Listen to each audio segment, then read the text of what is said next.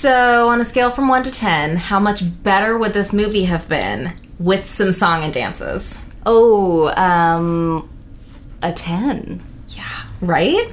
Yeah, that's what this needed, because as it is, I was kind of confused and didn't care. But, like, if we had just shoved in a romantic comedy subplot and added maybe, like, 3 song and dances and 1 sad montage. Yeah, okay. I feel like stretch it out to 2.5 hours. Yeah. Tarsem, like, you need to represent. Bring your culture to us. Yeah. You know what? You make a good point. If there is one human who could lead them against Hyperion, it would be Theseus.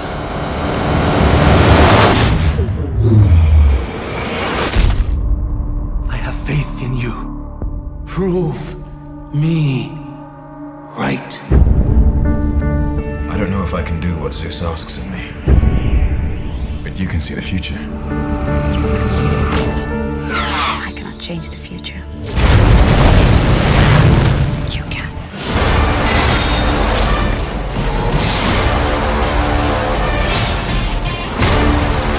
Fight for honor! Fight for your future! Fight for immortality!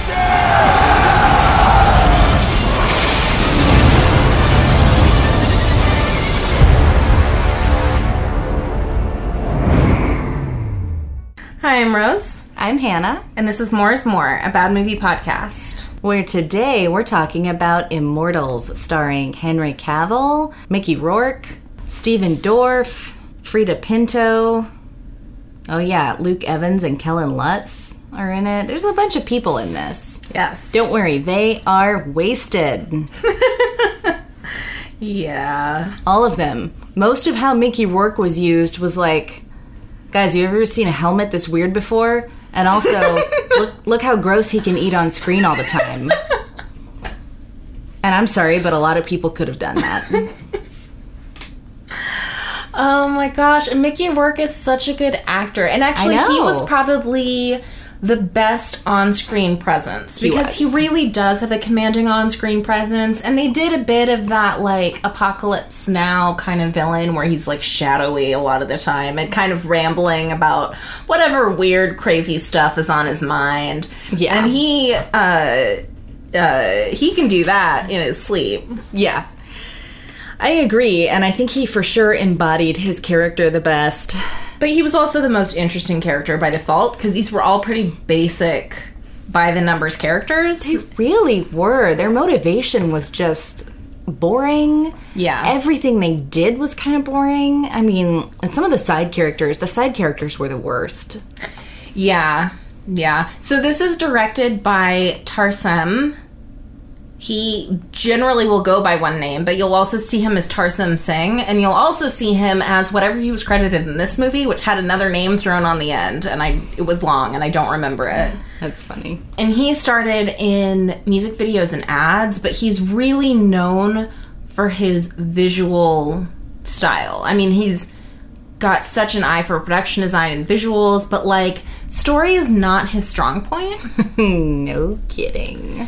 It's very clear in this movie that he's a style over substance kind of guy. Yeah, which is insanely confusing because he chose something that is so storied and actually has a lot of rules built in and existing stories, and he just was like, let's make a non-canon, weird Greek mythology thing. This may also be influenced by the fact that he's actually from India. He's from the Punjab area in India.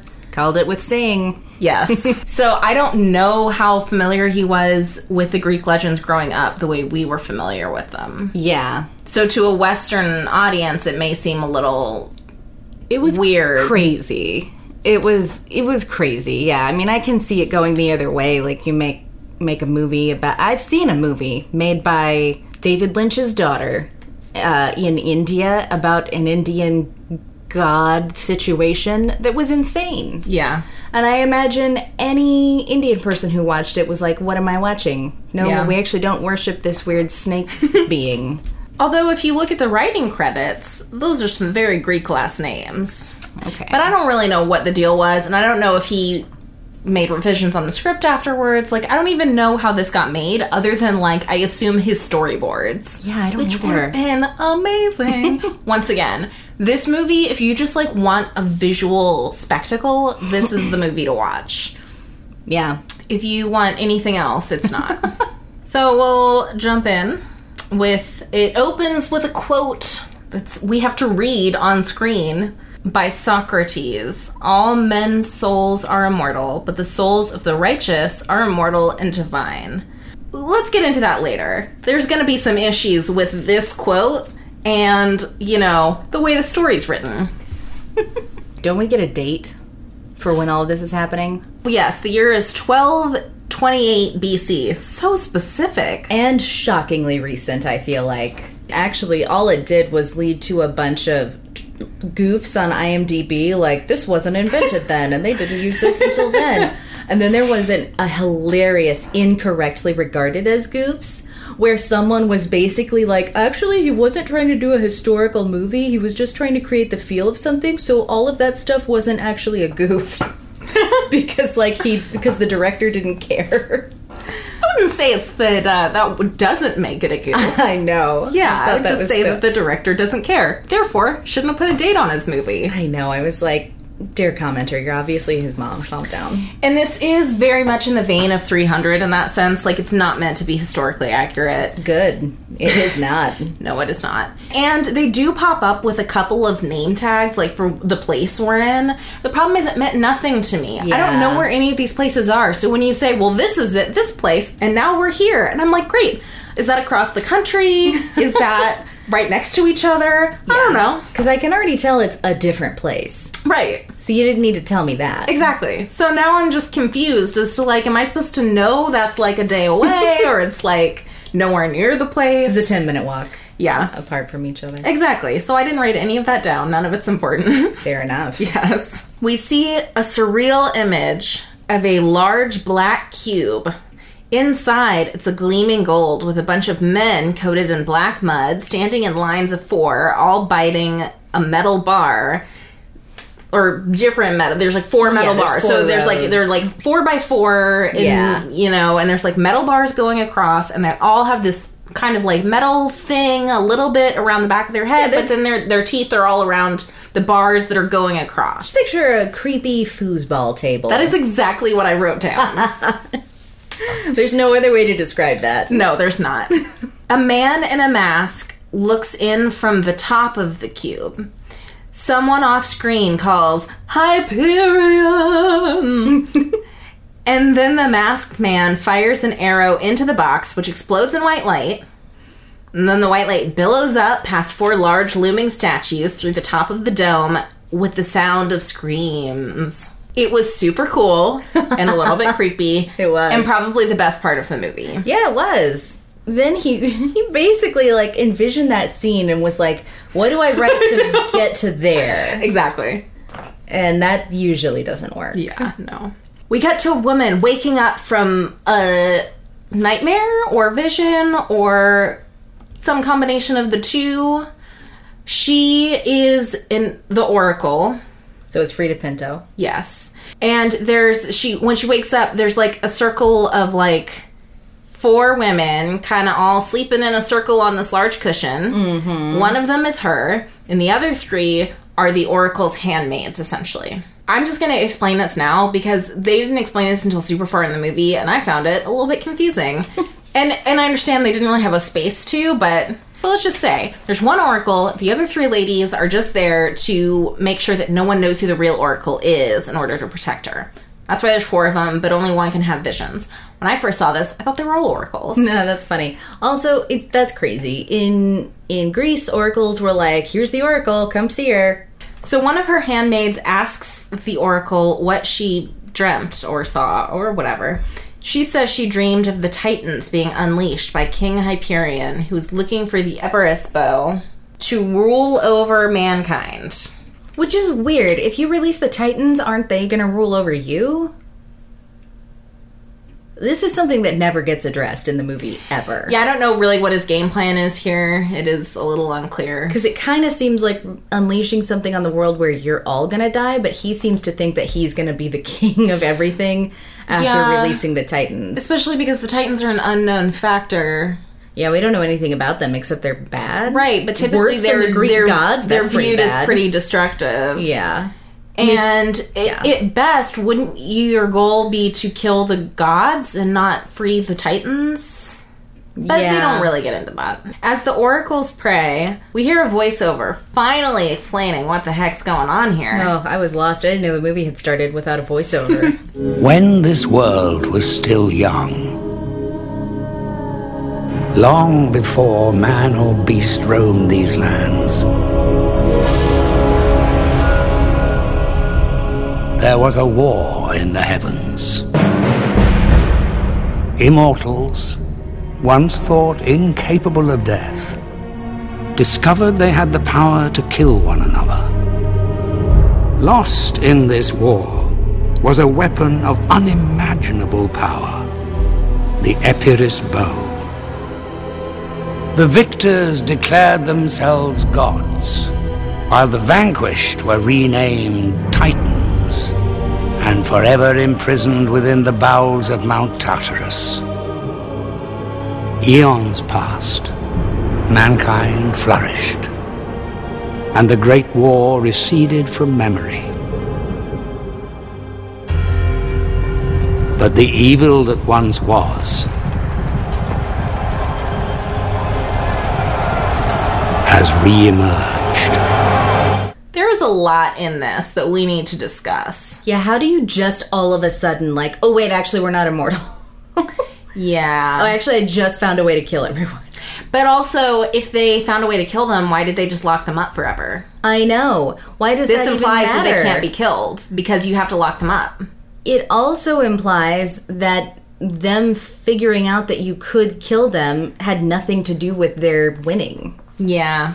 Also, why did the victors name themselves gods and the losers titans? It makes it sound like they were all the same. It's just some were on the losing side and some were on the winning side, but we can clearly see the titans look very different than the gods. Now, Rose, I've tried to explain to you before the importance of a branding consultant, and you will not look into it. They just kept dumping mud on the titans to make sure that they looked different. This is what they did. Yeah, got to give a different name, own your name, make theirs a bad one. Yeah.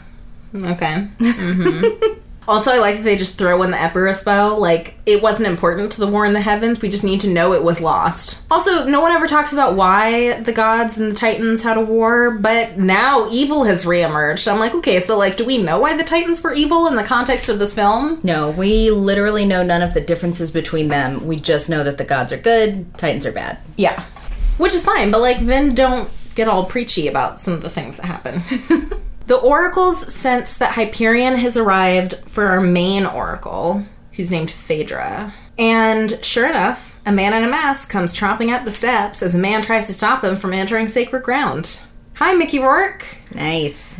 Hyperion doesn't care much for the gods, since his family died from disease and the gods didn't do anything to help him.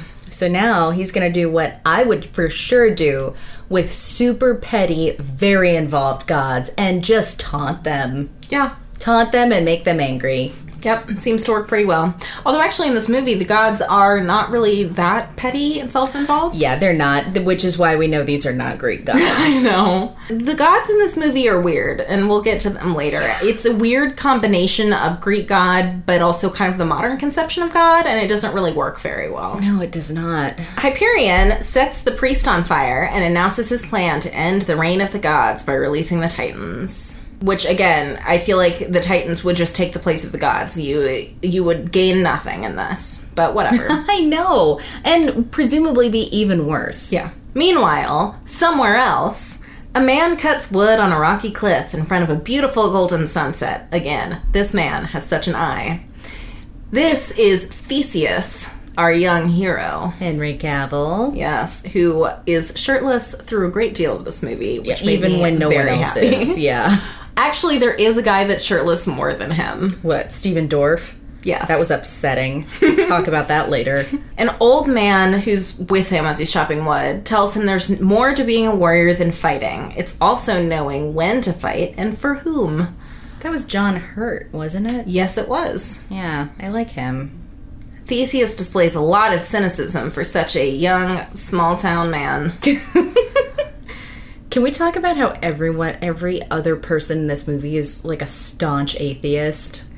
Yeah, so Theseus is an atheist, which also seems like a surprising decision, again, for a small-town man.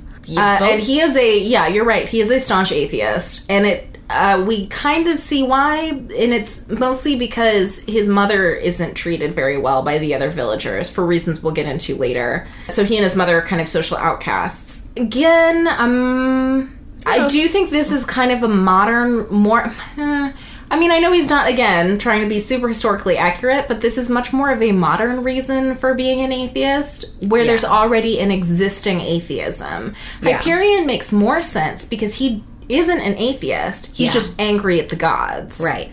Theseus, on the other hand, is like, people are mean to my mom. There are no gods. And I'm like, okay, that wouldn't make sense in a culture where atheism wasn't rampant already. Yeah, that's the thing. And I mean, he's not the only one. We'll encounter later a high-profile person who's like, but nobody believes that garbage, right? I know. Sometime later, when Theseus and his mother are both asleep, but somehow there's also light outside. Rose, do you have any idea how hard it is to shoot night scenes? I guess so. I'm like, I guess they were just sleeping in the morning. This is not daybreak. And I have a feeling Theseus would have worked as a laborer if they were social outcasts. Common thing for Greek peasants to do. Wake up at 10. I actually have some doubts as to their social status also. The town's warning pipes are sounded. I don't know what else to call them. They're not really like a gong or bell. They're kind of cylindrical in shape.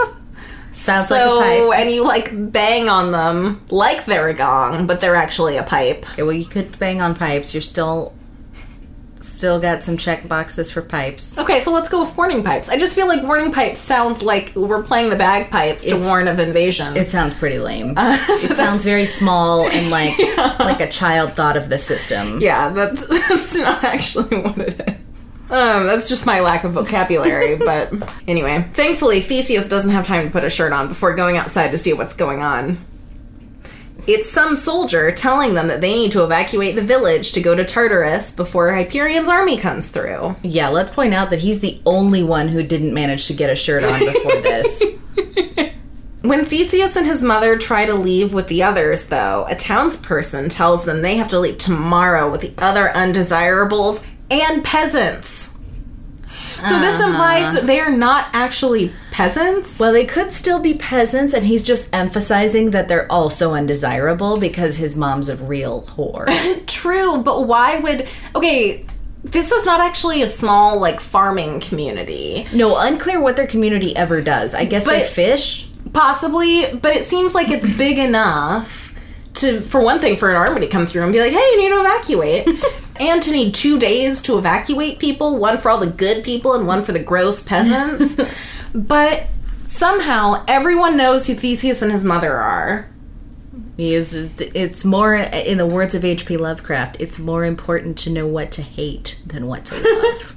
Well, I guess so, because if his mother was a peasant, then these people who would be leaving on the first day, they would not know who this woman was and what a whore she was. Like, they wouldn't know that. Yeah. If they're peasants, why would they also be expecting to leave the first day when it seems obvious to everyone else that all the peasants and undesirables are leaving day 2? This kind of implies, and they never get into it, but this kind of implies that his mother was highborn and wound up being shunned after she had Theseus. That would make sense, I feel like, with the way that she's portrayed also. Yeah, but they never get into it, and I don't know why it was a thing. Again, it's weird. That's the case for a lot of this movie. Hyperion's plan, this thing, other stuff. When the townsperson starts calling Theseus's mother names, Theseus attacks him and the soldiers that help him. And he can take them all on. It's like him against 4 guys, and he does very well. again, not sure what he does with his time. He is trained by the old man in sword fighting, we are told briefly, but like... For sure. I mean, when you look at John Hurt, especially current John Hurt, and you're like, that guy's a boss. Yeah. I know whoever he trained... They could beat me. Yeah, because I'm like, I don't know where you practiced in order to get this good, especially against like 4 other people, trained soldiers, and also that you had all this time to do it in. Like, what is your day job, Theseus? How are you supporting your mother? Well, we see it later. He trained against a tree. Yeah, really, these are just unimportant questions because we just need him to be good at sword fighting. Yeah. And to look super good with his shirt off. Well, it's an improvement over those skirts and knee-high boots that everyone else is wearing, and they are very funny. So Theseus gets one of them at sword point, one of the soldiers at sword point, which gets the attention of the commander, who likes his spunk. He tries to recruit him for the army, but Theseus isn't interested. Even though the commander has displayed no hostility towards Theseus and his mother. And in fact, being part of the army would mean that you could provide adequately for your mother, and possibly that you would get evacuated that same day. Yeah, but he's putting the system on trial. He is, very aggressively. Also, the soldier that got held at gunpoint, his name is Lysander. He gets kicked out of the army. for this, I think. Yes, it is exactly for this. I feel like it's because somebody else beat him in a hand-to-hand fight, though. Or something like that. I feel like it's just because he got beaten once. And it is kind of implied that this losing at the sword fight is, or, hand-to-hand fight is the reason he's getting kicked out of the army. Which is weird. It's not even like an emotional thing for the commander. He's like, you know the rules. I know. Even though previously we'd seen him be like, well, all is doomed because King Hyperion is going to kill us all. And I'm like, that should be what you got kicked out of the army for. Yeah, right? This is very strange. But yeah, no, you know the rules, Lysander. You can never let us see you lose a fight. And it was weird, especially if he was already being like, we're all gonna die. He could just leave the army without getting fired from it. Yeah, well, I guess it's pretty easy to leave the army, actually.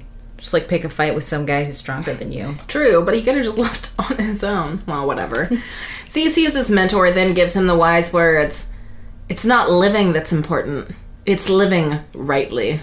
I don't think Theseus was arguing against that. These feel like unneeded words of wisdom. Yeah, I feel like his only egress into that conversation was that he wants to live. That, he wanted his mom and him to live. That was it. And I was like, well, that's not important. It's living rightly. And I'm like, yeah, but he's not trying to live wrongly. He's not well, I'm going to support us by thieving and murdering. That wasn't the option. He just said, I don't want to die. And John Hurt's like, you shouldn't cling so much to life. It was very strange. That night, a couple of soldiers are speculating on the apparent supernaturalness of Hyperion's army, just so we know how awesome they are. Then Lysander walks up and kills them. Oh, gosh. Is he just war mad? Even having seen this entire movie, there's no actual reason that I can see that he would need to kill them. Okay, cool. There's a reason I asked, because I can't remember a reason either. Yeah. I told you I was confused. It's rare, actually, for me to be genuinely confused at so many different points in a movie. Oh, we still have a lot of the movie to go, so. Yeah. We cut to Theseus' mentor wandering the streets after praying. I guess he was praying. I don't know. But now he's wandering the streets. Be weird if he was, and we'll see why. Yeah. He senses something and transforms into a much younger, hotter man, played by Luke Evans. Oh, yeah. Then he orders the hiding woman. Hotter. I'm just kidding. It is hard to compete against John Hurt. Yeah. He senses the woman who was hiding and orders her to reveal herself, which she does. Turns out he's Zeus and she's Athena. A straight hottie. Oh, Athena. Zeus warns Athena that no one must see them in their immortal forms. Not that anyone would notice. They look maybe just cleaner. Very human. And also, then why did you change into yours? I know. They're just kind of wearing gold clothes. Yeah. But, they're the same height and size as humans, and they're not, glowing in the dark or anything. I'm like, there's nothing about you. If I just walked out on the street, I would be like, man, that guy must be rich, because he's wearing all of this gold. Yeah, I know. That would be my only thought. Yeah, you don't have 12 eyes. Yeah. Athena says he's been getting awfully close to intervening in mortal affairs by mentoring Theseus, but Zeus says he's been mentoring him as immortal, so it doesn't count. this feels like splitting hairs by someone who, as we will later see, is a staunch enforcer of the rules. Yeah, it also does, though, sound like what Zeus told himself every single day of the actual stories of Greek gods. I don't think he told himself that. I mean, he was just like, that woman's hot. So that's the other thing. Why is this a rule, and who made this rule? I know, because this goes against everything the Greeks actually believed. Like, literally, it was so much a convention of Greek storytelling that the Greeks would, or that the gods would appear and magically fix everything, that it's the term Deus Ex Machina. Exactly. And at a certain point, no gods in this movie are happy about the rule, but they still have to follow it or something? Yeah, like they'll blank out of existence if they don't. But then they break the rules, and Zeus is the only person who does anything about it, so it really seems like his dumb rule. Yeah, it completely goes against classic Greek storytelling. Yeah. And it's like the whole thing about gods. And it doesn't really make a lot of sense. And in fact, the gods frequently create more problems for our hero to overcome. Exactly, because they're the worst. Talk to Odysseus. He would have a thing or two to say about that. Oh. Zeus says that Zeus and Athena, but they both agree, Theseus is their best hope for getting rid of Hyperion, who the gods are desperate to stop. Lysander goes to Hyperion's camp, where we get to see people getting tortured and soldiers preparing for war. Yay! Hyperion's camp is basically a huge part of this movie having an R rating. Yeah, absolutely. Yeah, and there's some stuff in here that made me feel gross and uncomfortable. Agreed. Yeah. Everything that he did was bad. Lysander is taken to Hyperion, who doesn't like traitors very much, as it turns out, even when they're helping him. He's actually questioning one of the monks who was at the Oracle's temple. Mm-hmm. Okay, here's the thing. I gleaned later on in the movie that this was I think they called it a monastery, where the Oracle was kept. Yes. I was not aware of that at the time. I just thought this was like his war camp. But I guess he set up his war camp where the Oracle was. This is going to make it very confusing later on when he interacts with the Oracle. Yeah. But, so he's questioning one of the monks, and the monk cuts out his own tongue to avoid the questioning. But Hyperion said, I know it was gross. But Hyperion says the beast can still get answers out of him, and he's dragged away. No, he can't. I mean, I guess if he's literate, you could make him write it down, but, like, if you're already willing to go to that length, just stab yourself. Well, they said that... Oh, he can't kill himself, The Order of right? Monks says that they can't kill themselves, and that's why he cuts his tongue out. Okay. But at the same time, I'm like, the beast being like, oh, the beast can still make him talk. And I'm like, no, he can't. Yeah, I know. Not in a way anyone can legibly understand. Yeah. And it's actually kind of true that they don't seem to get any information out of him. Yeah, that's never goes anywhere. Because we don't later see them with the information they wanted. And he's like, oh, I had to. I know. It's just so we can see him being awful. Yeah. Which is fine. I already believed he was gross. I mean, do you think, was that like some actor busy work on the monk's part? Cutting his tongue out? What if I cut my tongue out right here? Probably. Do you think that would go with the scene? Yeah. It was really difficult to get insurance to cover it, but Yeah. Lysander's freaked out by this, which is probably a good instinct, because Hyperion then has him disfigured and unmanned, shall we say. Yeah. It's funny. To rid the world of future cowards. Yeah, that's how that works. The next day, Hyperion's army attacks Theseus's town before he, his mother, and the other peasants, or just peasants, again, not sure if they're peasants or not, have had a chance to evacuate. Theseus's mother is killed in front of him by Hyperion himself. I mean, my goodness. His dedication to the cause. Yeah, because I feel like he sees Theseus trying to save his mother, and he's like, hold on, I'll take this one. And then spears her right in front of him, and then is like, did you see that? Was that, so, I don't know, do you know her? It seemed like you did, I hope so. I know. What's also impressive is that Theseus knows that was King Hyperion and not just, like, a general. Well, he is, I don't know, is he wearing his helmet at this point? He is wearing his helmet, but how would he, unless this is just common knowledge that Hyperion's helmet has horns and, like, a bunch of teeth on it. It's the dumbest helmet I've ever seen. I didn't love it. I was like, for as visually awesome as this movie was, I didn't love the helmet. Well, it's a crab claw on top and a lamprey mouth in front. So, just picture that. It's really dumb. So then Hyperion has Theseus dragged off to the salt mines, which are super nearby, I guess. I guess so. This place has it all. Fishing village, oracles, salt mines, war camps. Yeah, that's weird. Also, it seems weird to me that there would be salt mines there, but maybe there are. That close to the sea? That seems weird. It seems to me that if you're that close to the sea, why wouldn't you make salt by boiling down seawater rather than mining it? It seems much easier to make it out of seawater. Yeah, I mean, like, it's not like that easy, but it's not as hard as mining anything. Yeah. This is also, before this happens, he's like looking around at his town, and I think this is where we see the tree, and he does like flashbacks, like, I was hitting this tree and learning from John Hurt. It's hilarious because those marks on the tree were very recent. Because they're only light if they're new. And I get it. I get that you wouldn't have been able to see them if they were dark. But I thought that was really funny. Maybe he had recently practiced. Yeah. Yeah, exactly. On like a 4-foot tall tree. Yep. Meanwhile, up on Olympus, the other gods want to intervene. By the way, where are all the other gods? There's only 4. There are 6 total Greek gods in this movie. Okay. And the problem is, like, I can name, like, off the top of my head, like, 6 other gods. That's just the ones that I can name off the top of my head. So it felt very sparse up there on Olympus. I know. They didn't even have, what's his name? The god of the underworld. Hades? Yeah. Yeah, I know. He's one of the 3 super central gods, him, Poseidon, and Zeus, who were all brothers. It is also, actually, now I'm thinking about it, a little weird for one thing that Hercules is just listed as a god, but also that he's the one that forged the bow and not Hephaestus. Hephaestus was the god of fire and metalworking. He was Vulcan in the Roman gods. Oh, okay. And he had a forge in a volcano. So he's typically the guy that made all the weapons. Yeah. So, but again, they just cut back on the gods, and I don't really know why.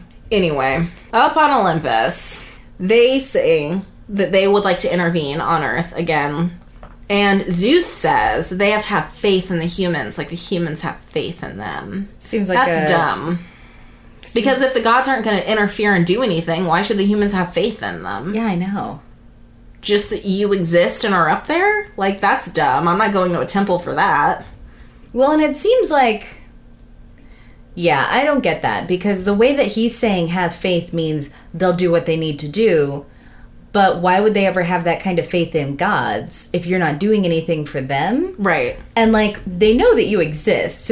So like, it's not like have faith because a bunch of people don't know we exist, although apparently that's the case here. Yeah. So it's, yeah, anyway. So Zeus says they can't do anything. They have to wait until the Titans are released before they intervene. This really feels like there's some sort of cosmic law, like some god above all of them that's somehow enforcing this rule. I mean, yeah. Zeus really makes it seem like they cannot do something until the Titans are released, and that's not true at all. Yeah, he's very serious about it. It's a completely arbitrary decision. Yeah. At the salt mines, the Oracle and her entourage show up for some reason. This is when I realized that the salt mines are literally right next to the monastery. That's right.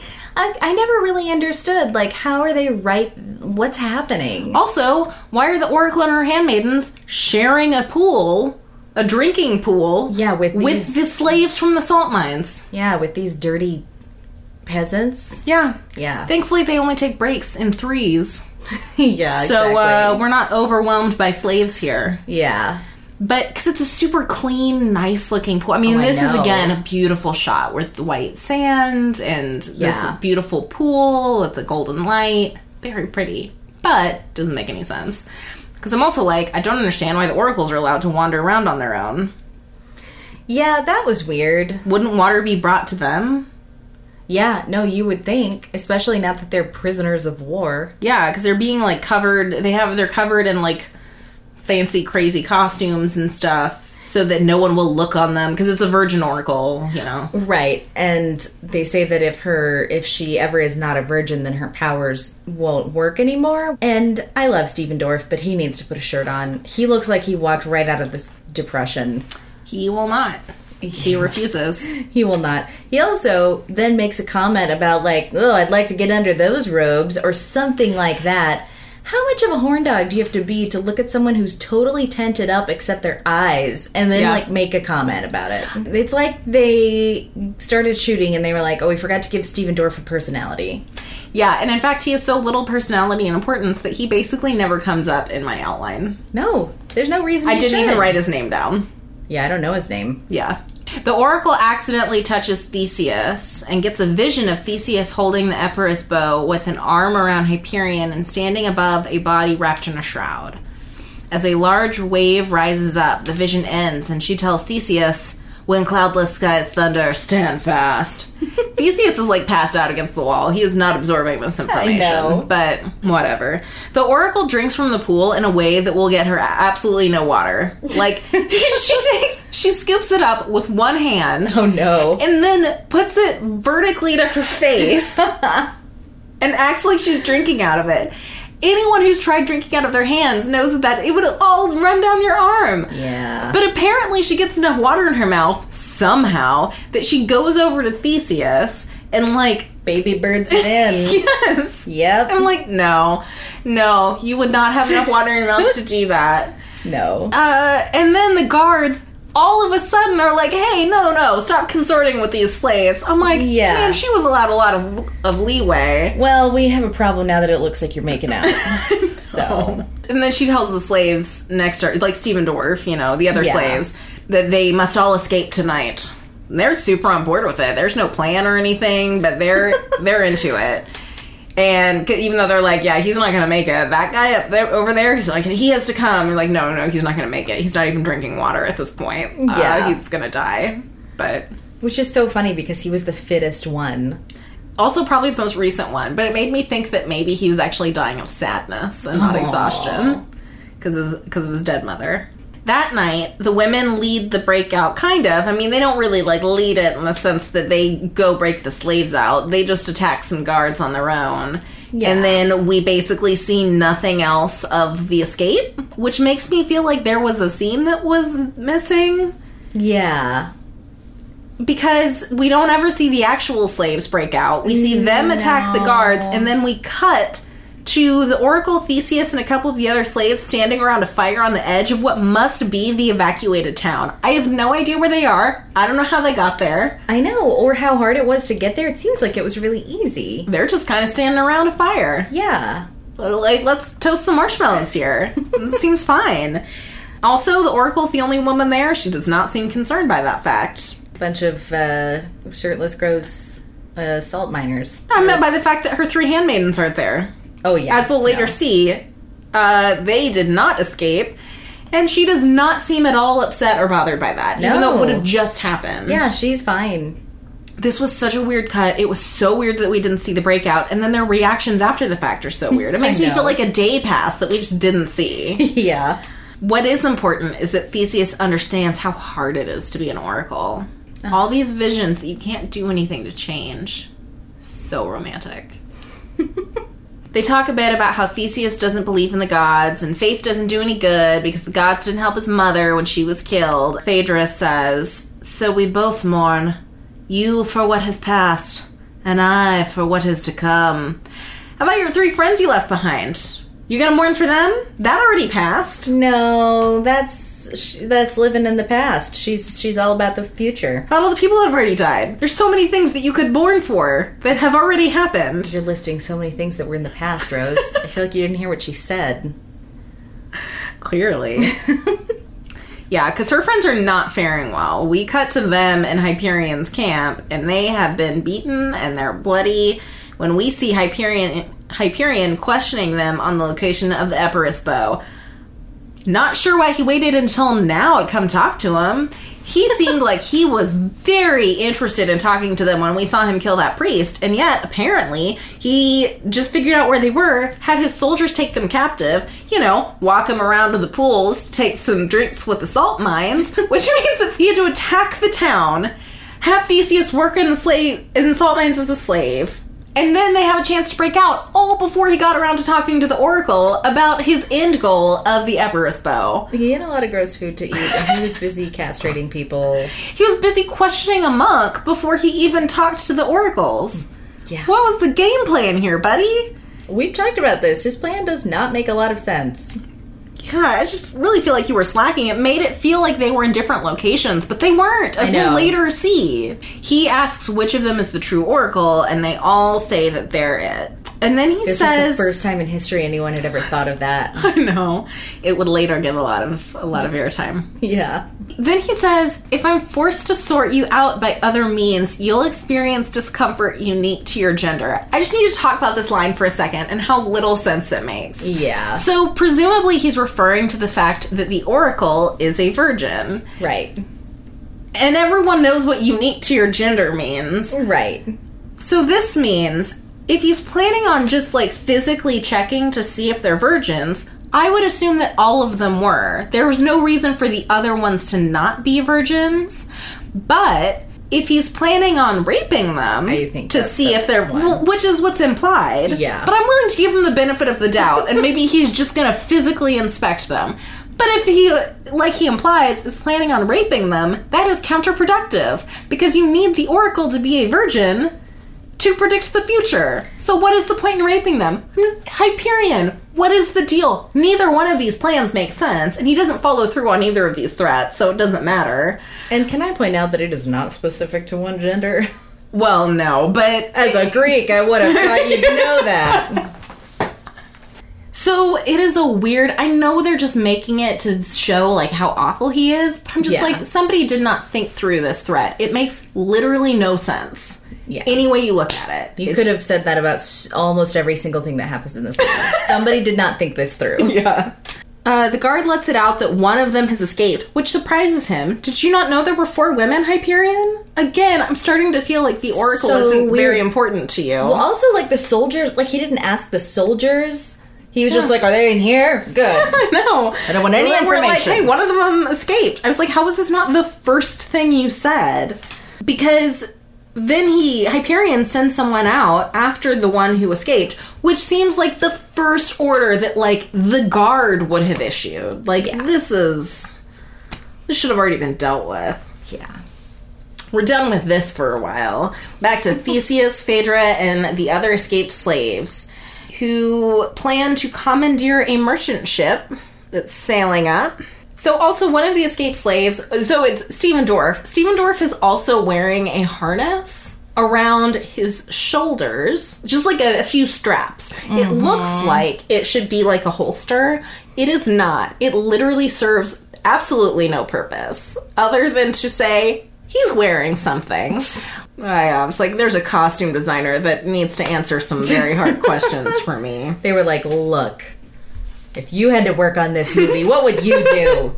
With 5 men, they attack the sailors, only to discover that it's not actually a merchant ship when the men draw swords that are clearly visible at their waists. Possibly also it's like when a swarm of men comes from under the ship, which is not a very big ship. They must have been stacked in there like sardines just in case. Yeah, exactly. But again, I was like, all of these men are clearly wearing swords. You should have expected some fighting. We kind of thought they would just get off the ship and let us have it. Yeah. It was also at this point that I realized, why would they assume that a merchant ship was going to land at an empty town that had recently been sacked by an army? I feel like you could see that. Yeah. Also, all of them were wearing the masks that Hyperion soldiers wear. So again, I feel like that should have been a bit of a clue. Well, these are mask suppliers. So they have to test out the merch. You can't sell Hyperion defective wares. True. So they're overwhelmed by the soldiers that run out from the lower deck. Poseidon, Ares, and Athena have been watching from Mount Olympus. They decide to intervene. Poseidon calls up a huge wave like the one from Phaedra's vision. The ship is smashed against the cliff, but somehow our heroes all survive and wind up together on shore in another scene we're not shown. Yeah, no, just cut to them being fine. But aren't they covered in oil? Is that what they're covered in? I thought maybe it was tar. I wasn't sure, but let me tell you, it rinses off very easily under the little shower. That's exactly what I wrote down. I was like, because oil's very easy to get off, or whatever. Well, because I thought it was tar, and I had the same problem. It is not easy to get off. I know. And if it's blood, it's too dark, and I don't know why there's so much of it. Yeah. And they're all absolutely covered in it. I was very confused about what this was. but it does easily rinse off. And it doesn't stain any of their actual clothes. No, it doesn't. That's so weird. When Theseus asks Phaedra how she knew about the wave, she tells him the rest of the vision. Theseus says he would never embrace Hyperion because he killed his mother. And Phaedra deduces that the body in the shroud must be Theseus's mother. Because of all of the dead people, it has to be that person. They head back to his hometown to give her proper burial. Theseus says that she doesn't need a burial because he doesn't believe in the gods, which is dumb because even atheists show respect for their loved ones' dead bodies. Yeah, also, that's what your mom would have wanted. She was devout. That was her point. But for me, I'm like, even if you don't believe it, like, you're acting like if people don't believe in God, they just throw the bodies out in the streets for animals to eat. Like, that's not the way people treat their dead loved ones. Yeah. Whether they believe in God or not, you always, if you have an opportunity... Yeah. Especially for someone where literally your mom is the only person in your life. She's the person you loved more than anyone else. Why wouldn't you want to go... And you're not really invested in this war. Why wouldn't you want to go back if given the opportunity and bury your mother? Mm-hmm. It's super weird that he's like, I don't have to do that. I don't believe in gods. It's so funny. Back in Hyperion's camp, some soldiers report that they found the Oracle, but then lost them when a storm swept their men to sea. How did they get back so quickly? How did they survive? They're strong swimmers. We don't know. We do not know. Also, I just realized that if they got there by ship, it kind of implies that Theseus and the other slaves escaped on a ship, which then is no longer there. Unless they just walked for a super long way and we're just, like, doing some time cuts here. That doesn't seem as likely. Based on what happens to the Oracle's handmaids, it doesn't seem like they had a month to wander around. No, it does not. So if they escaped by ship, again, it would have been helpful to see the escape.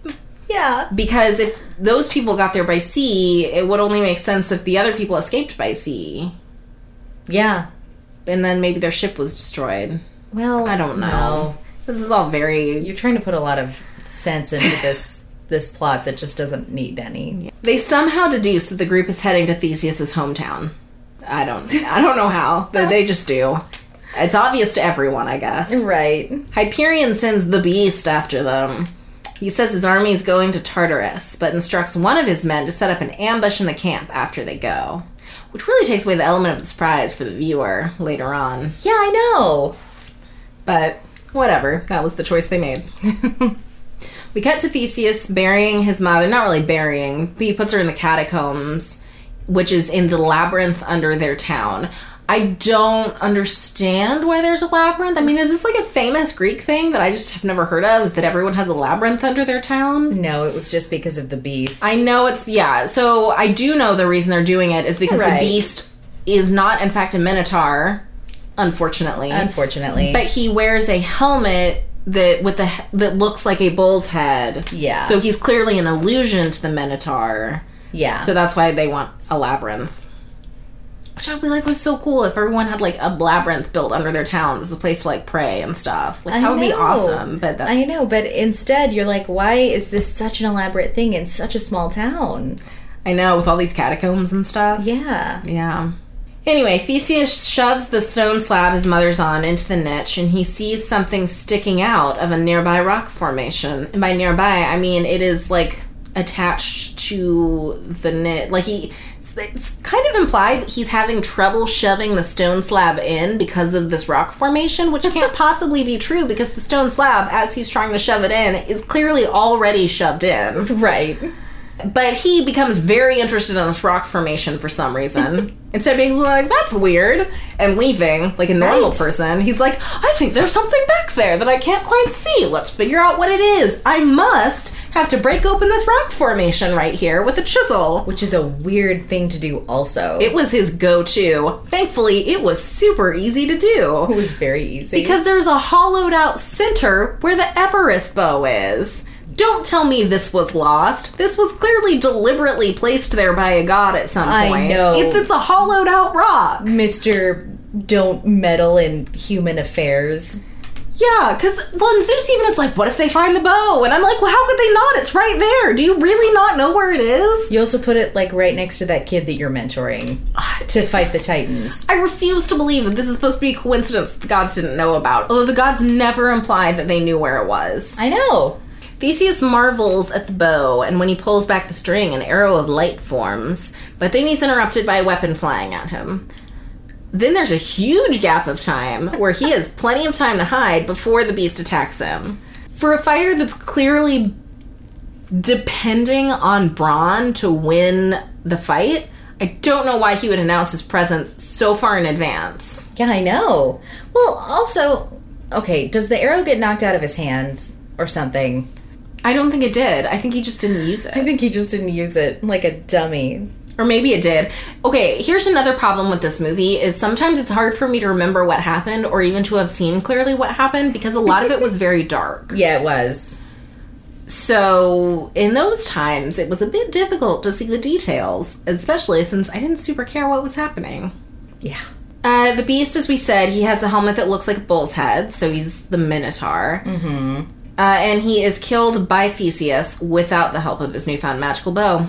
Yeah, he didn't need it. Which is weird, because the beast was supposed to be super big and tough. You know, 4 guys, 1 Minotaur. He Seems can like do a fair all. fight. Yeah. When Theseus comes out of the cave after his victory, it's to discover his friends being held at sword point by Hyperion's men, and he uses the arrow then to shoot 4 arrows and kill them all. This guy has incredible aim. He does. Maybe it's like an assist from the bow also. Then he falls to his knees. This is something I had to rewind a couple times to see, because we really just cut to Phaedra cleaning Theseus's wounds in some, like, abandoned house. Yeah. And I was like, what happened? I had to rewind. I finally figured out him falling to his knees. And what looks like I'm just tired, I'm going to sit down for a while after that fight, is actually him passing out. Mm-hmm. Because he was poisoned by the Minotaur. It seems like overkill to also poison the Minotaur's edges. Whatever works. So Theseus now admits he believes in the gods. I'm not exactly sure why. Like, the existence of the Epirus bow doesn't seem like it would on its own prove that there were gods. It would just seem like there was a crazy bow out there. Yeah. I mean, you already believe in an oracle who can predict the future. Why not a weird light bow? It's also a little bit unclear as to why he cares about the gods. It seems to me that he would feel about based on his previous attitude, it seems to me he would feel about the gods the same way Hyperion felt about the gods. Like, yeah there's gods, so what? They didn't help my mom her whole life. This is even worse. Yeah. Yeah. And actually, this is never addressed. He believes in the gods, and he's super cool fighting for them for the rest of the movie, but his problem was never the fact that he couldn't find intellectual reasons to believe in the gods, is that he is emotionally angry at the gods and therefore decided they didn't exist. Yeah. And those emotions are never addressed by the gods. No. Or even himself. But I mean, he never has a conversation with Zeus about, like, why was my mother treated so terribly for so many years and no one did anything about it? Like that's like you when you were there all the time. Exactly. Which he actually never knows. But also, Phaedra's sick of being an oracle, so basically with no prompting, she gets into Theseus' bed and they start rolling around. Like, Theseus was not just poisoned. I know, right? It was his healing. Yeah, and also, thankfully, we never need another oracle vision because not a virgin anymore. Which is weird because she made this choice, but it doesn't actually affect the plot because we never needed another vision. It would have been nice if her choice had somehow been something she maybe had a chance to regret because they could have used that help later on. Yeah, I think that's what I meant when I said that it didn't ever come up. Like, this whole, like, well, if she's not a virgin, then all the visions are tainted. It's like, well, it never matters. Yeah, they never need another vision. No. The next day, Theseus and company head off to the monastery, the Oracle's monastery. At Tartarus, the city of Tartarus, which we haven't been to yet, new location, Lysander tells Hyperion that the Hellenics, who they've been referring, the Greeks, they refer to as the Hellenics, and Hyperion's men, they refer to as something else. I think it's because they're all Greeks, so they're having to make a differentiation. But they believe that the Titans are buried in the mountain, but it's blocked. But the city is blocked by an impenetrable gate. Also, I like that now that they show up, Lysander's like, oh yeah, no, the Titans are under that mountain. And I'm like, surely he knew that when he made Tartarus his end goal, right? I mean, whatever. He had to have. After that brief interlude, Theseus and friends show up at the monastery and are surprised to find that it has been abandoned. This is when it is made abundantly clear that this was Hyperion's work camp. He set up at the monastery. Mm-hmm. Phaedra says they should continue on straight on to Tartarus, which I guess does mean that they were just there for Hyperion. Yeah. Showing a remarkable lack of concern for all the people she left behind, because it wouldn't just be her 3 handmaids, it would also be like, you know, the monk that got his tongue cut out and stuff, like all of those everybody people who lived there. Yeah. But then someone hears something, so they go down to investigate. They find the Oracle's companions who were tortured and survived just long enough that we know they never broke, and that Phaedra can cry over them. I was very impressed by the precise nature of this torture, that they lived just long enough so that she could find them. He really timed it well. Yeah. And also, it doesn't really matter that they never broke, because again, she's no longer useful as an oracle, and he never really puts up that much of a fight to find her again. Yeah, no, he doesn't care anymore. After this, he loses interest in her completely. So all of this chasing after her and interest in her, like, this never really pans out as to anything that's a long-term goal for him. But now, they're attacked by the ambush that was left behind, and Theseus drops the Epirus bow, which is immediately taken by a dog jackal thing. Yeah. That runs off. It is dog-like, but it does not seem like a dog or a wolf. So maybe a jackal? Maybe. I don't know where jackals live. Egypt. Yeah, that's not Greece. I don't know. I don't know. It doesn't matter. They're outnumbered by Hyperion's men, but before the fighting even really starts, Ares shows up and kills Hyperion's men. Problem solved. Thank you. Then Athena shows up with horses for them. They tell them to go to Tartarus immediately, that Hyperius will soon have the bow, which the dog jackal is bringing to them. Which really makes me wonder, if they're going to flagrantly interfere with what's going on right now, why not just return the bow to Theseus? I know! Or just, like, go kill Hyperion. And I think that they don't kill Hyperion because they don't want Zeus to find out that they're interfering. Right. But Zeus theoretically wouldn't know that if they just returned the Epirus bow. Yeah. They still wouldn't know. Yeah, exactly. So, yeah. Also, it doesn't work. Zeus totally finds out. He shows up, like, almost right away, angry as all get out, and kills Ares for the punishment for helping the mortals, which seems a little extreme to me. Like, you guys are low on numbers, and you have a fight with the Titans coming up. Maybe don't kill the god of war. I know! It's crazy.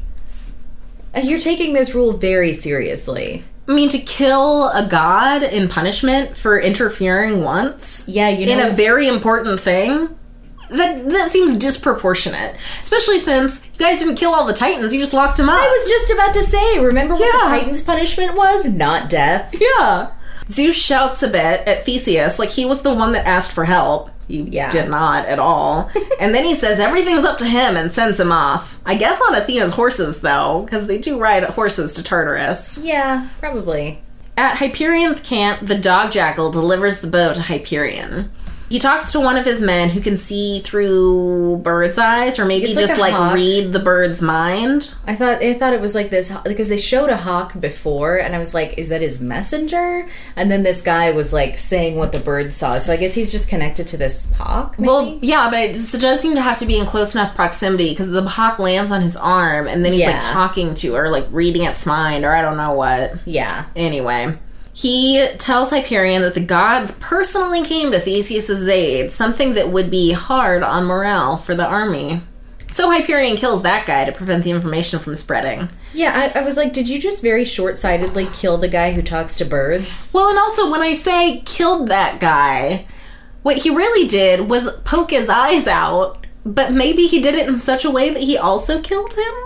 Because I don't think blinding him would make people not believe what you told them. I know. He couldn't possibly have seen this. Yeah. Look, he's very recently blind.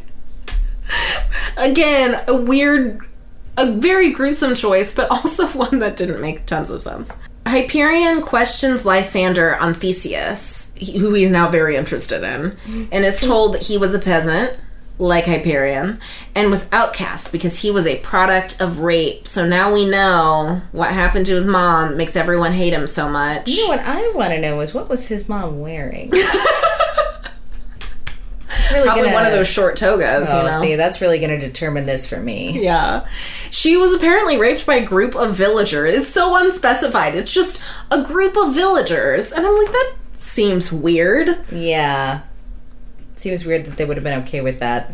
Yeah, like, not like a group of bandits or something. I don't know. I just feel like there was a different way to phrase that. Yeah. Because it really feels like no one else can. I'm like, did they do it for a reason? Or were they just drunk one night? It's they never clear get into that they wanted her to have this sob story and Theseus to have this sad background, but they didn't want to deal with it at all. They were like, what's the most hackneyed sad story a woman can have? Here you go. Yeah. Theseus and friends arrive at Tartarus, where there's no army, only the wall to protect them. I mean, there is actually an army, it's just very small. Yeah. He gets an audience with the council, like, very easily, and tells them Hyperion has the Epirus bow, but they're also a bunch of atheists. Yep. Bunch of atheists who don't believe in oracles. Classic everyone in Greece. Right. They insist it's all a bunch of children's stories, and they're just metaphors. And I'm like, this is not what the Greeks believed. No. Paganism, like, actual, like, believing pagans existed well into the ADs. I don't know what you would call it. But, like, yeah, into the hundreds, there were believing pagans. I don't know why now, all of a sudden, all of these learned pagans are all atheists. I know. At this rate, I'm surprised the gods are upset with King Hyperion. He seems to be their one believer. I know. Get that guy on your side. Yeah. Theseus tells them, and really it's just one. There's one counselor that we ever see. So just him. Tells him they'll have to seal the gates and prepare for war. But he thinks that other people might be coming to the city for refuge, so he doesn't want to seal the gates yet. Mm-hmm. Hyperion's army is camped outside your walls. How do you think those people are going to get there? Yeah, that's a good question. Whatever. We just need him to be a jerk. Yeah. They also dismiss the Oracle as a palm reader, as though she hasn't been giving super accurate prophecies this whole time. Yeah, I know. When they're told Hyperion has sent an envoy, they're convinced he doesn't really want war, just to bargain. He showed up with... What are you going to give him? What are you going to give him at this point that he couldn't just take from you? I know. You have no army. Yeah, and you don't even know what he wants. Yeah. He's never asked for anything. You don't even know why this war started. Right. He just went on the warpath. And back then, like, conquering people for territory or slaves or whatever wasn't super uncommon. No. So why wouldn't you assume that that was the case, unless you knew otherwise? Yeah. The envoy insists on seeing Theseus, though, which you think would make the council think twice about what he was trying to tell them. It doesn't. They're just like, okay, get on down there, buddy. Theseus asks the envoys about the masks, and the envoy says that they are all equal in Hyperion's eyes. So you don't use, like, names either, or have, like, positions in the army like that? No, he also only shows people who look the same, and yeah, or like have the same height, or right? Like, I mean, whatever. Like, I guess if it's symbolic, that's fine, but don't act like that really explains anything. I know. Maybe you just don't want to look at everyone's ugly faces. Well, also, people say that to... People write things like that to, like, oh, this will sound deep. And you're like, no, it doesn't make any sense. It's like on the cartoon Gargoyles. Yeah. When they were like, you humans, you insist on naming everything. And I was like, okay, but how do you talk about things? Yeah. If you don't name anything, like, how do you talk about which hill you're going to? Or, like, which gargoyle you're talking about. Exactly. Yeah, well, and what would make sense is if they didn't have titles, because everyone was equal in the sight of Hyperion. Whatever. Yeah. The envoy says Hyperion knows a lot about Theseus, and Theseus asks if he knows about his rage, and that he killed his mother, and he says he does now. What? It's Hyperion himself in disguise. We never guessed it. I know, right? We did. We knew it, though. Hyperion wants Theseus to join him. Not exactly sure why. He just heard about this guy. I guess because the gods are fighting on his side? But if the gods are fighting on his side, why would he want to join you in freeing the Titans? He offers him nothing. Yeah, except like, oh, I killed your mom. Cool. Yeah, well, yeah, he's like, oh, you get a place at my table. And I'm like, yeah, but he's got the gods fighting on his side. Why wouldn't you think that he had a table And he just said that he's super mad at you for something that you can't change. Yeah, so you need to change your game plan, Hyperion. It's not going to work. He refuses. Yeah, Hyperion says that he offers him immortality, and Theseus says deeds are eternal, not flesh. So now I guess we're supposed to assume that Hyperion was talking about progeny. He does say the sun will never set on my blood, but I thought he was also talking about deeds, because he says long after this war is over, my name will be remembered. And your name isn't necessarily, especially for the Greeks, your name isn't remembered through your progeny. They didn't have last names. No, it was just you. So it was only your deeds that you were remembered by, so the progeny bit never makes sense. Although they do talk a lot, make it seem like Hyperion was knocking up every lady he could and killing off the other ones, but that also isn't true. Really what it is he was just killing any pregnant Hellenic woman he could find, but that wouldn't mean that his progeny was everywhere. No. We're given no evidence that he's been knocking ladies up. I actually thought at one point that they were going to show that, like, Hyperion was the one that raped his mother and he was his father, but that didn't turn out to be true either. Yeah. That would have been So again, this conversation makes almost no sense. And all this talk about immortality will make even less sense soon. We've already been told that men are immortal. All men are immortal. That was the opening quote. All men are immortal. But they keep talking about gaining immortality. But I'm like, we've already been told you're all immortal. What it says is, but the righteous will be immortal and divine. Nobody's talking about divinity. You're all just talking about immortality. Yeah, not even in a real sense. Or even really... Nah. Right, really, yeah, just in a metaphorical sense. Like, you will be remembered. Yeah. Anyway, Theseus storms off and seals the gates. That night, Theseus doubts himself, as is required from modern heroes. Thank you. But Phaedra believes in him. Everyone gets ready for the next day, which, for one of Theseus's traveling companions, means putting armor on without a shirt underneath it. Ouch. Was it Stephen Dorff? Of course it was. Oh, Stephen. The next day, Hyperion destroys the gate by firing the Epirus bow at it. It's super easy. Yeah, I guess that arrow is, like, whatever you want it to be. It does seem to be, because in the other one, it just killed the guys easily and didn't cause any more damage. But in this time, it destroyed the entire gate. Yeah. It caused a bit of an earthquake. That is a good point. I hadn't actually thought about that. Yep. The Hellenics don't like this at all, but Theseus gives them a rousing speech, so they gamely try and hold off Hyperion's flood of troops in this tunnel that is attached to the gate, and there's a tunnel. They're fighting in the tunnel. That's all that's important. He tells him, like, something about numbers, and, like, we've got numbers, and I was like, I think it's less about numbers than about the bow they have that shoots missiles. Hyperion just walks straight up to the council chambers somehow. Like, we see him kind of walking around a little bit, but, like, in tunnels that are abandoned. There's, like, maybe one person that's kind of dying that he finishes off, but otherwise totally clear. Yeah. And he makes it to the council chambers very easily and kills the counselor when he tries to negotiate. Man, that idiot, right? Oh, what a dummy. Yeah. Then he fires a hole into something that I guess is the temple that's up there. I didn't get any of this. Yeah, he's firing a hole into something to get to the Titans. It's fine. They end up where the Titans are. Right. Theseus, hearing the rumble in the tunnel, assumes that this must be at the shrine. So he runs up to follow Hyperion into the mountain, where we see the opening image of the movie. The one with the foosball guys. Yes.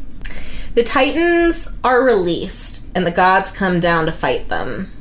Finally, right? Finally, they can do something.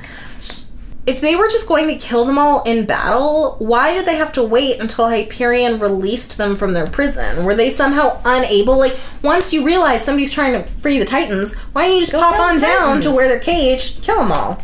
Yeah. Was this some sort of magical prison that you guys couldn't get into? Yeah, I have no idea. And also, why wouldn't... I don't understand. I don't understand it. Why wouldn't you guys be able to kill Hyperion? He's attacking you. Doesn't that make it your situation? It does seem to be the case that the gods feel that they can only interfere in things that are not directly mortal, like not mortal men. So, like, the mortals have free will that the gods feel that they can't interfere with at all. Does not sound like Greek gods. No. But the Titans are also, like, immortal the way the gods are, and therefore unequal to mortals, so they can fight them for some reason. But again, like I said, they could have negated this whole thing by just killing the Titans in prison as soon as they realized that Hyperion was going to try and release them. Yeah, I mean, I feel like if Zeus from stories could have forced people to do whatever he wanted, he definitely would have. That, but the other thing is, why go through this rigmarole and be like, only you can stop them, Theseus, when you were planning on fight? Like, they keep saying, we can't do anything until the Titans are released. They seem confident that the Titans will be, like, Theseus is not going to stop Hyperion from releasing the Titans, so why not just kill them if the goal isn't to stop that from happening? Yeah. And you know what? He didn't. So no, he did not. So now there's the 3 different fights. There's the fight in the tunnel. There's Hyperion fighting Theseus, and the gods fighting the Titans. Yes. The gods sustain heavy losses. Again, maybe why you shouldn't have killed Ares when you did. And maybe why it would be better if there were more than 6 Greek gods somehow, because there are 16 Titans. Exactly. Zeus decides, like, when it's only him and I think Athena left, he decides that the only way to win is by collapsing the mountains on top of them. Which he does. The armies scatter, and Theseus and Hyperion are both buried under the rocks after one final exchange. What does it feel like knowing that there'll be no memory of you? I've won. My death will make me a legend. My deeds will go down in history.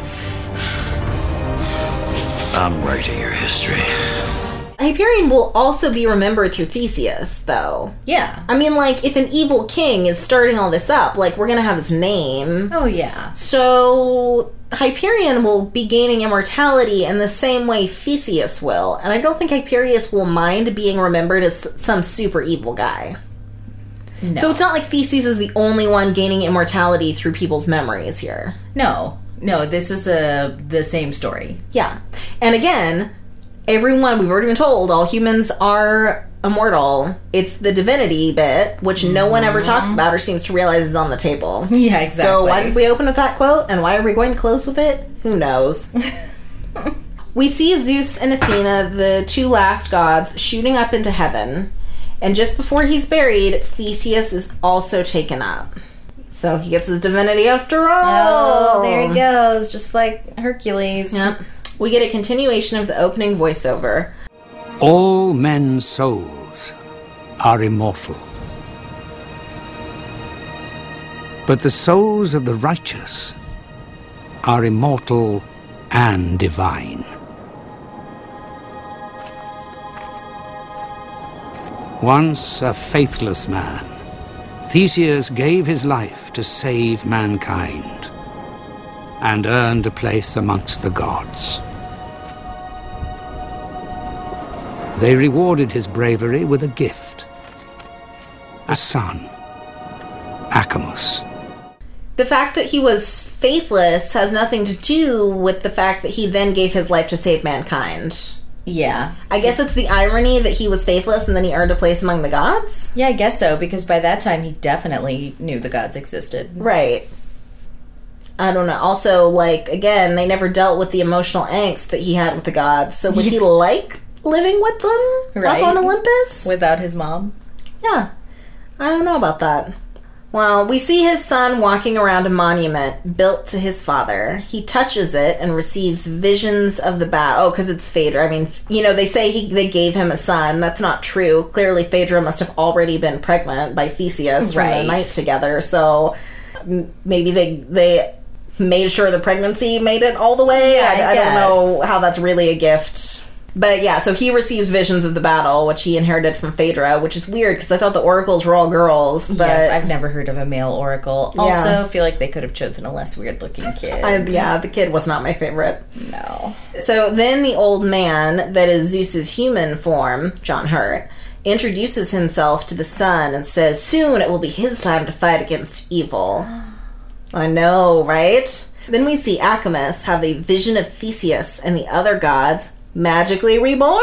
Or maybe these were the ones that were taking a vacation during this movie? Oh my goodness. Fighting in the skies. Like, quite literally in the skies. And I have no idea who they were fighting, because the Titans are dead.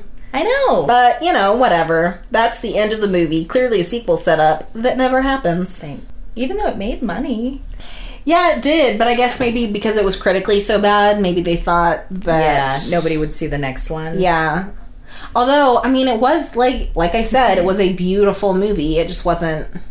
Yeah. A well-written movie. But yeah, I mean, it was made for $75 million, and it made $227 million. I don't understand why this was someone's best effort. There's so many Greek legends and such a rich mythology there. Like, how is this your best foot forward? Everything was so hackneyed. Yeah, the story made no sense and felt like a means to an end that just wasn't worth it. So next up, we're going to go with a classic. Or at least a classic if you're our age. Yeah, exactly. That's I Know What You Did Last Summer. With Freddie Prinze Jr., Sarah Michelle Gellar, Jennifer Love Hewitt. How could we go wrong? We'll see. It's next time on More is More. For more of our podcast, go to moreismorepodcast.com. To contact us, write us at moreismorepodcast@gmail.com.